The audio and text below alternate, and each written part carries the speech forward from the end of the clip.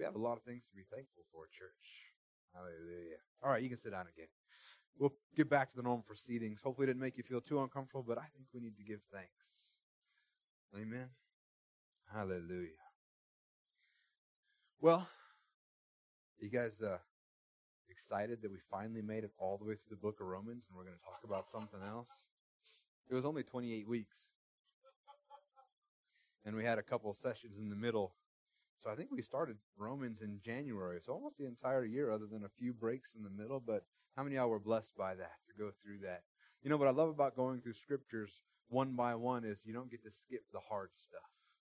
You know, there's too many people that want to have like a progressive Christianity. You guys remember the progressive commercials with Flo and she's got her scan gun and you want this, but you don't want this? We'll make a package for you. Well, that's not how Christianity works. We can't have progressive Christianity where we want the good stuff, but we want to leave out the hard stuff. I want to be forgiven, but I want to be able to live however I want to live. It doesn't quite work that way. So we go through the scriptures one by one because we don't get to skip the hard parts. Amen? But we're past that, at least for now. We'll get to another one eventually. Today I've entitled the message, How Will You Shine? Did you guys know that the world seems to be getting a little bit darker every single day? I don't know if you noticed, I actually stopped listening to the news and watching the news. I actually don't watch it hardly at all. Because I found, particularly when I was following political stuff, that it would affect my attitude throughout the day. I would be so irritated by what was going on and so just befuddled by the way that some people can think that it was driving me crazy. Like it was actually affecting my attitude, affecting how I treated other people. Because this world is plunging into darkness at a rate faster than I'd wish to admit. But you see, the thing about when it's dark outside, that's when light shines the brightest. When there's less light, you can see other things. You know, it's just I love how principles in the Bible match what actually goes on in our world. You know, one of the reasons we don't turn all these lights on up here is because if we did, you'd have a hard time seeing the projector. Because when there's all that stuff in the way, when there's all brightness everywhere, when there's light everywhere, when everything's going great and everything seems to be perfect regardless of why, it's hard to see the light that you want to see. You know, if everybody's life was perfect without Jesus, then trying to explain to them they need Jesus, they wouldn't be able to see. It would be blinded out by everything that's going on in their life. Matter of fact, I think that's why there's so many who are incredibly rich, and you see these professional athletes and actors. The reason why they can't see the need for Jesus is they think they have it all with money, so all of a sudden everything topples down around them. And many of us, we get all upset. This isn't even what I'm preaching on today, but I'm going to keep going because many of us get upset. We see that they have everything. Like, why do they have everything, God? And we forget that the scripture says that the blessings of the Lord make rich and they add no sorrow to it. But all we see is that they're made rich and we don't see all the sorrow that's being added to it because that's not blessing from the Lord. I mean, that being rich is not always a blessing. Having all these kinds of things is not always a blessing. And sometimes they have a hard time seeing the light because they think they have it all. I know in my life it was like that for me. I figured that I was good at everything and I could do everything myself. I didn't need God. And I thank God that there was finally a time. And man, he was patient with me for a long time. And I was stubborn for a long time and finally said, all right, you think you got this figured out? Give it a go. And my life fell apart around me. And I could finally see the light because it wasn't blinded out by my own light that I was trying to shine. But when it's dark, as the world begins to get darker and darker, we're actually going to begin shining brighter and brighter. And the thing is that we need to start thinking about how we are going to shine, how we are going to make an impact.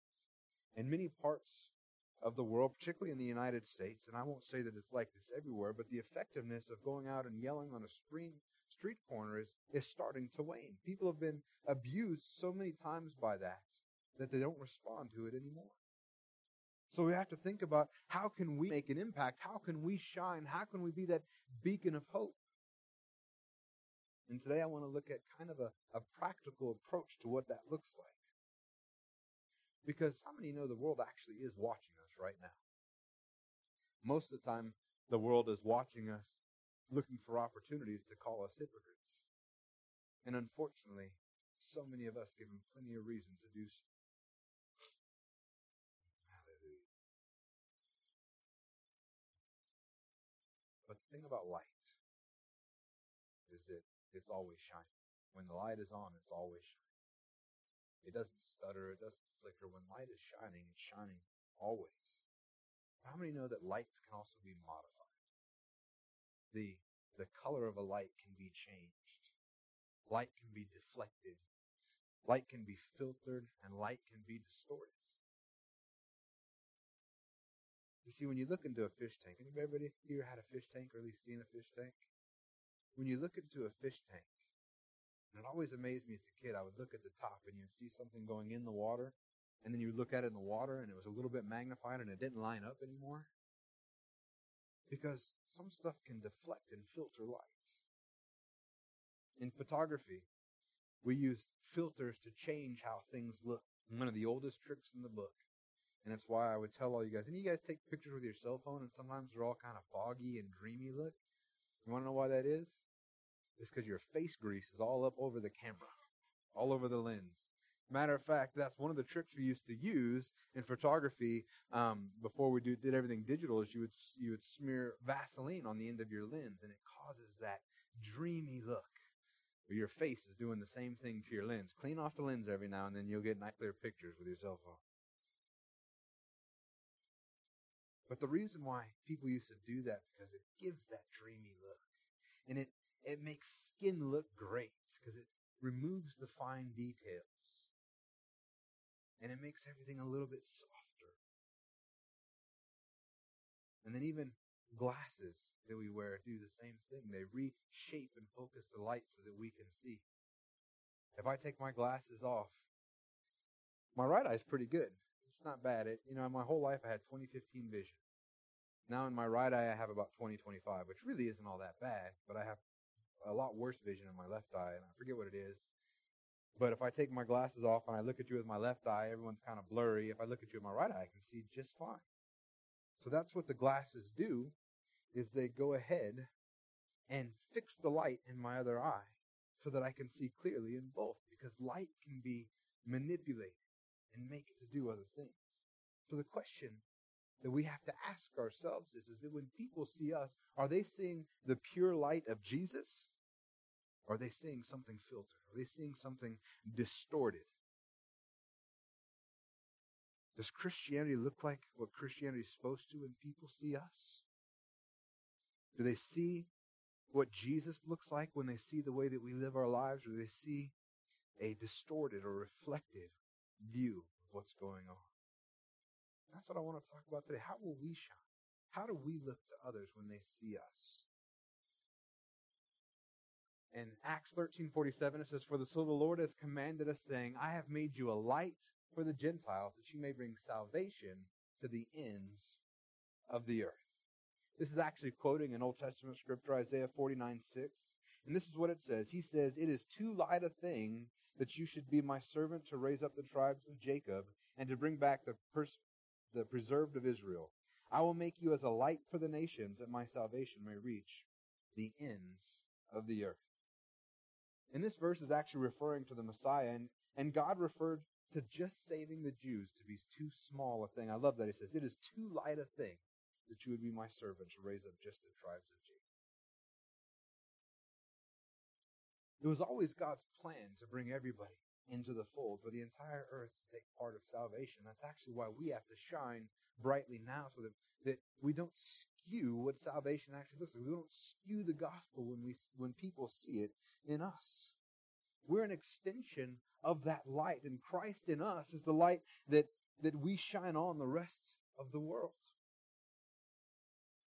And it's not just so we can point out flaws. That's not the purpose.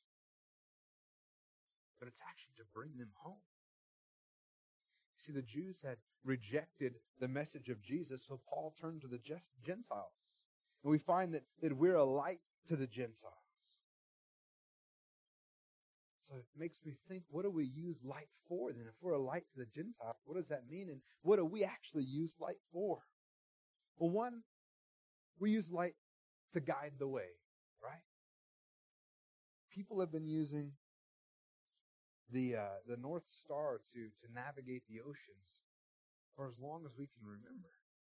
I mean, since they got on the ocean, that's how they've been navigating, because they use the light of that star to put them on the correct path. We also use lighthouses to let ships know that if they keep moving in, they could hit it. We use it to guide their way away from that. If you get on an airplane, what do they have on the sides of the roads there? Those little lights? Because if the power goes out, those will still light up and guide you off of the ship.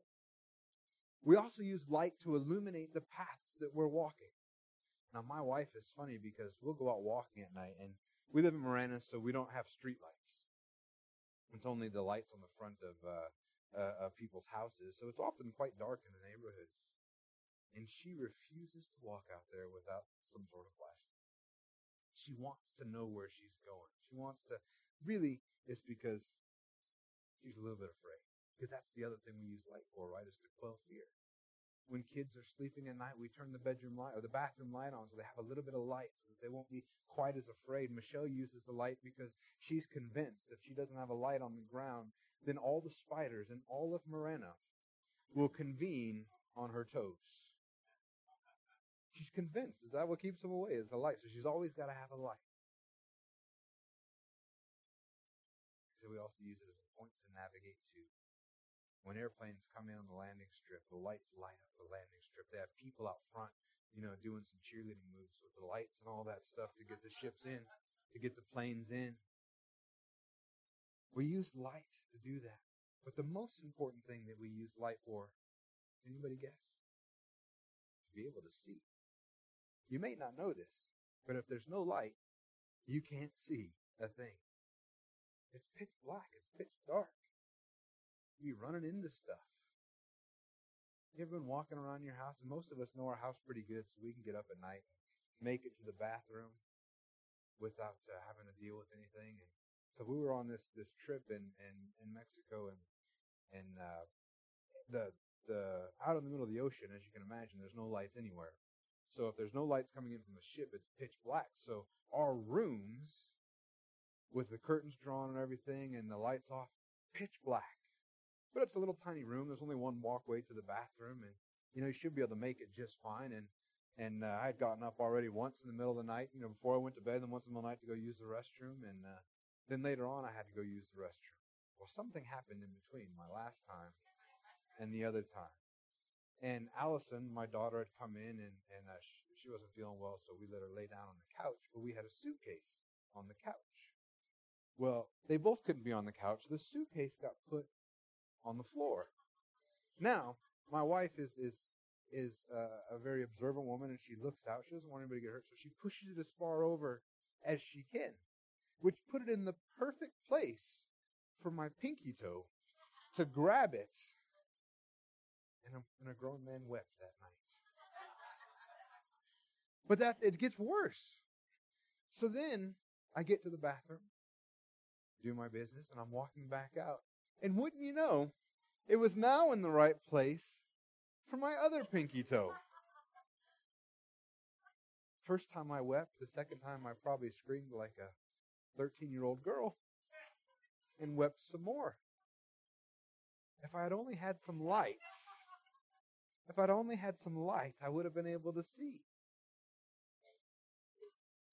He goes on to say in Matthew 5:13, Jesus says, "You are the salt of the earth, but if salt has lost its taste, how shall its saltiness be restored? It is no longer good for anything except to be thrown out and trampled under people's feet." Salt's an interesting thing because we use it to season our food. We use it to give it flavor. We use it for preservation. Matter of fact, before refrigerators, that's what they use to preserve food. And we use it to bring something to its full potential, because a good steak is good, but if you put some salt and some seasonings on it, I think it's really good. If you don't like steak, you're wrong. I mean, that's all there really is to it. I'm going to pray for you. But the thing about salt is it's impossible to make salt unsalty. I mean, by definition, to be salt, it has to be salty, right? But could you imagine if you put salt on your steak and it wasn't salty? I mean, what would unsalty salt accomplish? What would it do? What would its purpose be?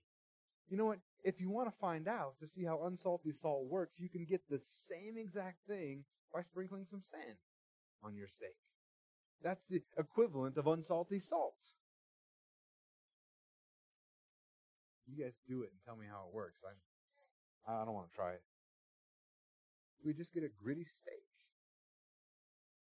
And the thing is, without salt in our lives, if we're not salt, if we're not impactful, if we're not making a difference, if Christ isn't shining through us, then that limits our ability as well. Because that's what it says, right? It is no longer good for anything except to be thrown out, trampled by other people's feet. We need to be salty. We need to be light, church. Otherwise, we're not effective for the kingdom of heaven. So the question then is, how practically do we become salt and light? And there's three things that I think are important to ensure that we're salty. One, it's how we speak. Two, is how we act. And the third one, which quite possibly could be the most important, is that we remain consistent. Those are the things that we can do to be salt and light in this earth. So in Ephesians 5, 3 through 4, we're going to begin to look at the first part and how do we speak in order to remain salt and light. In Ephesians 5, 3 through 4, it says, "But sexual immorality and all impurity or covetousness must not even be named among you as is proper among saints. Let there be no filthiness, nor foolish talk, nor crude joking, which are out of place, but instead let there be thanksgiving." You guys are off to a great start this morning as we got up and thanked God for what was going on in our life. Church, this is the question that I like to ask, and many of you who have been here for a while will know the answer, but how many of you in this room are saints?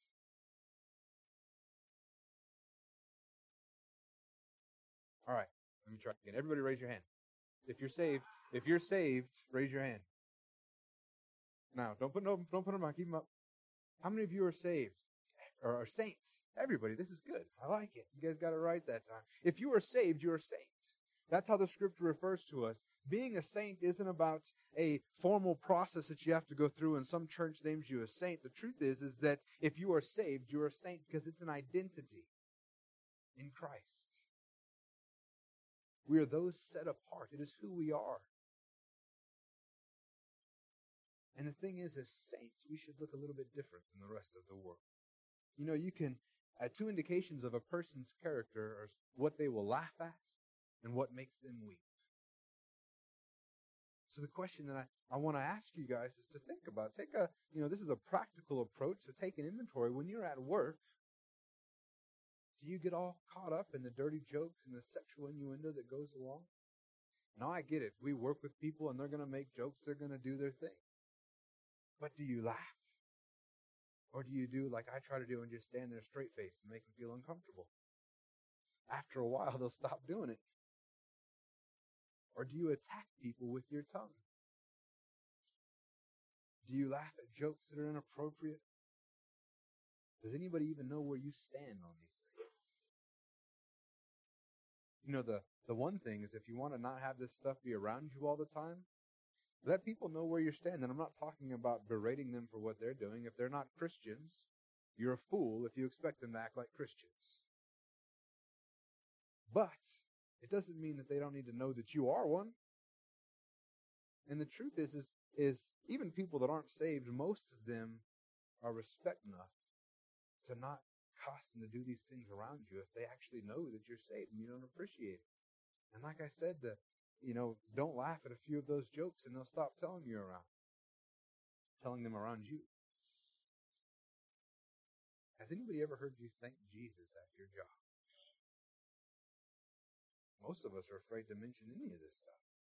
We wouldn't want someone to hear us say, "Thank you, Jesus," for something that happened.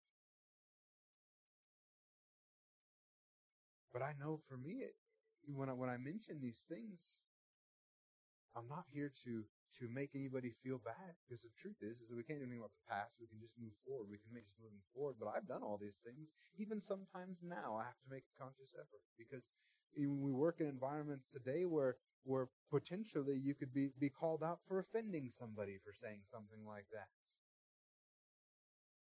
So we're not out to make people feel bad.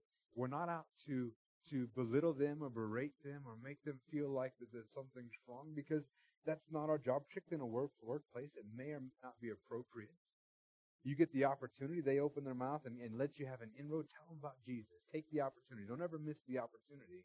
But on the other hand, it's not our job to condemn people and to make them feel bad either. But they should know who we are and where we stand.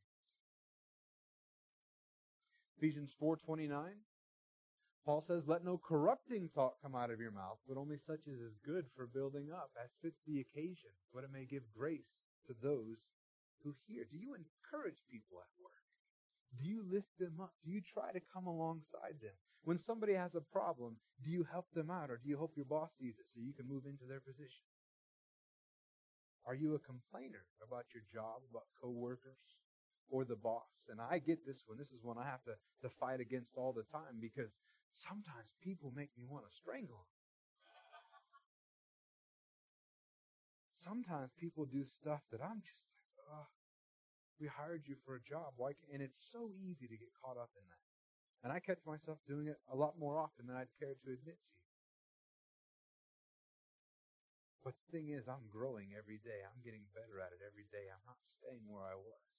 And when the Holy Spirit points out these things, I begin to try to do something differently. When someone gets a raise at your job, do you compliment them? Or do you get jealous? Do you talk bad about them to everybody, telling them that they don't deserve it, it should have been you? Or do you congratulate them? Here's one. Has anybody ever prayed for somebody at work? A lot of us are afraid to pray in public. Tell you what, if you don't want to pray for people in public, start praying for them in public. There was this one lady that I used to work with. She would always ask for prayer. And in the beginning, what's the stock answer? Oh, I'll pray for you. And finally, I'm like, I've had enough of this. This isn't the life that I want to live. It's not the impact I want to make. So I started praying with her right then. She said, "Can you pray for me for this?" I said, "Sure, let's pray right now." The next time she came up, "Can you pray for this?" I'm like, "Absolutely, let's pray right now." Wouldn't you know, she never asked me to pray for her again. She was afraid to pray in public. But those are the things. As Christians, that should be commonplace. That should be normal. It shouldn't be something that happens on occasion. Did you know that when we speak in a wise manner to people's lives, that we are a fountain of life for them? The impact in their morals or even their health is ultimately good when we speak to them. Otherwise, if we're not speaking that way, the opposite is true, that we can actually speak death into their life when we're doing those things. Proverbs 13:14 says, "The teaching of the wise is a fountain of life, that one may turn away from the snares of death." And like I said, when the opportunity arises, I don't believe, particularly in your place of work, that you should walk around with a Bible and beat somebody with it every time they do something unchristian. One, like I said, if they're not a Christian, you're a fool if you expect them to act like a Christian. Instead, you should tell them about the gospel, if you have the opportunity. The truth is that many people, if they don't give you an opening, they don't want to hear it anyway. And you're just wasting your time. I believe that's why Jesus says, "Don't cast your pearls before swine," because there's some people that just don't want to hear it. You don't have an opportunity, and you're not going to get anywhere. But when you have the opportunity, take it. Don't pass it up. Tell them that there is hope. Tell them that Christ died so that they could live. See, the thing is many people are aware of their shortcomings, and they understand justice. They know that they're missing something, even if they don't admit it. And when you have that opportunity, speak into their lives. Or something that you can do that's usually not considered too offensive is just ask people if you can pray for them. Most people are happy for it, even if they're not saved. Ask the store clerk if you notice something. Is there something that I can pray for? Ask your waitress as she comes up, is there something that I can pray for you with? And the thing is this should be our custom, not an every now and then thing. The next part we need to talk about is that's how we speak, the words we use. Now, how do we act? In Matthew 25:34 through 40, it says, Then the king will say to those on his right, Come, you who are blessed by my Father, inherit the kingdom prepared for you from the foundation of the world. For I was hungry, and you gave me food. I was thirsty, and you gave me drink. I was a stranger, and you welcomed me. I was naked, and you clothed me. I was sick, and you visited me. I was in prison, and you came to me. And then the righteous will answer him, saying, Lord, when did we see you hungry and feed you, or thirsty, or give you drink? And when did we see you a stranger and welcome you, or naked and clothe you? And when did we see you sick or in prison and visit you? And the king will answer them, Truly I say to you, as you did it to one of the least of these my brothers, you did it to me. It is important that we speak and say the right things. But everybody knows the old expression, actions speak louder than words. That's actually how we get into trouble as Christians, and people think we're hypocrites because we say one thing, but we do something completely different. And the reality is that what we do to others is how we treat Jesus. It's how we treat the King. And the inverse of this is entirely true as well, because when you treat others badly, you're actually treating Jesus in the same manner. And I truly believe that if we allow ourselves to get caught up in that, it's because we don't actually understand how valuable that they are. We don't understand that Jesus gave up his life for them. And if Jesus gave everything for them because he loved them so much, why would that not inspire the same kind of actions and the same kind of thoughts about them and the same kinds of seeing them that way that he did? Particularly when we know how much was given for us. The scripture says that they will know us by our love. By this all people, John 13:35, by this all people will know that you are my disciples if you have love for one another. And I recognize that that's talking about love within the church, loving one another. But the truth is that love extends well beyond the borders of the church walls. That love should be expressed towards everyone. And it's not just saying it, but it's in doing it. In Colossians 3:17, it says, And whatever you do in word or deed, do everything in the name of the Lord Jesus. Give thanks to God the Father through him. The scripture says everything that we do should be in the name of Jesus. We should work for him, not our boss. We live for him, not the people in our household. We don't live for them. We live for him. Everything we do should be from the foundation of doing it for him. And many of you have been here a while know that it's my belief that we should be able to put on our applications, our resume, that I'm a Christian, and that should move you right to the top of the list. Because if every Christian worked for the Lord, we would be the best employees that every employer ever had if we worked unto them. Now, I recognize that that's not always the case, but that should be the case.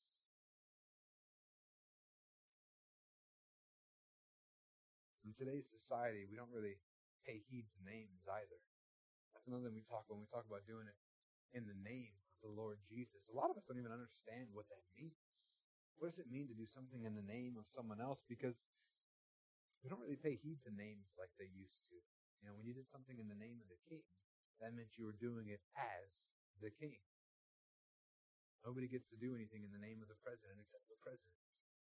So we don't understand that, but there was a time when you did it in the name of somebody. It was as if you were doing it in that person's name. You were doing it as that person did it himself. So if you did it in the name of the king, you did it as if the king did it himself.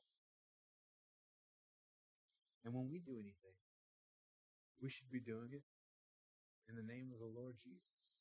And that means that when we do something, it's as if he did it himself. And ultimately, everything that we do should be for the purpose of furthering his kingdom. And I mean that, everything. You mean, Pastor Wayne, when I go to work, that should be for the purpose of furthering? Sure. You have to take care of your family, but you need to invest in the kingdom of God. They used to farm and give a tithe of their produce to the temple. That's how they used to honor God. We do it. The difference is we do it with money today. We work so that we can be a blessing to others, that we can invest into others. And for many people, it seems so strange to give money away, but I'm so thankful that in my own life, God has made it where I can be generous. Because it is such a blessing to be able to invest into somebody else. Everything. Wayne, even taking a shower should be in the name. Yeah. Because nobody wants to hear the gospel from you if you stink. Everything we do should be for the purpose of furthering His kingdom. And we need to do it in His name as if He did it. And we do it with all of His authority backed up behind us. As an aside to this should also limit the things we do as well. There are a few things that shouldn't be done in the name of Jesus. And one thing that you have to understand, as soon as you claim to be a Christian, everything that you do will be scrutinized as if you were a Christian if you're doing it in the name of Jesus, whether you want it to be or not. As soon as you say, I'm a Christian, people are looking at you to see what Christians do. I guess this is why when famous Christians fall, it does so much damage. Because they're so visible. And what they were doing was in the name of the King, in the name of Jesus Christ. So people ascribe their shortcomings, their failings to Jesus, when it had nothing to do with Him. Because the world sees everything that we do to be done in the name of Jesus. It's funny. The world has a better concept and understanding of us than many Christians. Acts 17:5-6 says, but the Jews were jealous in taking some wicked men of the rabble, and they formed a mob and set the city in an uproar and attacked the house of Jason, seeking to bring them out to the crowd. And when they could not find them, they dragged Jason and some of the brothers before the city authorities, shouting, these men who have turned the world upside down have come here also. You know, people should know who we are. People should know that we're Christians. And, I mean, how awesome would it be if someone said about you, man, here they come, those people that turn the world upside down every time they come in the room. I think that would be amazing. One of the questions that's often been asked, I didn't come up with it, but I think it's a great one, is if it were illegal to be a Christian tomorrow, would there be enough evidence to convict you? See, the scripture's referring to Paul and Silas as those who have turned the world upside down because they were preaching the gospel everywhere they went, and it was causing a ruckus. They were doing it for the kingdom of heaven. You know, one of my favorite stories that Joseph tells, and he actually just told it in our Wednesday night Bible study, was how when he's at work, they refer to him as the preacher man. You know, and the funny thing is many of them probably do it in a somewhat derogatory manner. They're trying to make fun of him. But I'm like, man, that's awesome. I wish people referred to me like that. I wish that everywhere that's how they knew me. I think that's amazing, because that's someone that's turned the world upside down where he works. And they gave him that name, how many years ago? 30 years ago, and they still know him by that name. Praise God for that. I would that I would be referred to like that somewhere else. Not preacher man, that might confuse us. But maybe something else. Hallelujah. And the next step, as we talked about, we need to make sure that we're saying the right things. We need to make sure that we're acting the right way, doing the right things. But the next thing we have to do is be consistent. Matthew 23:23 says, woe to you, scribes and Pharisees, hypocrites, for you tithe mint and dill and cumin, and have neglected the weightier matters of the law, justice and mercy and faithfulness. These you have to have done without neglecting the others. Our words and our actions have to match. We can't say one thing and do another. See, one of the problems with the Pharisees and the Sadducees is that they were one thing on the outside and another thing on the inside. He says, you tithe mint and dill, but you should have thought about these other things. You can't just do one and the other. And what he doesn't say, no, you're doing the wrong thing. You should have cared about justice and mercy and faithfulness, and the tithing wasn't a big deal. He says, no, you ought to have done both. It must have been good preaching. I just spit. You see that? You see, the problem with us is in our lives is that people have fixed what we do with the Lord. And like I said, there's nothing we can do about it. As soon as you claim to be a Christian, that's the reality. People put the two of you together. What you do is what Jesus. When you act a fool, they think Jesus is a fool. And how many of you know that when you're trying to get somebody to become a Christian, you're trying to tell them about the gospel and how great God is, and they're like, really? Because your life doesn't look any different than mine. Why would I want to be a part of what you're doing when there's no benefit? Matter of fact, you cuss more than I do.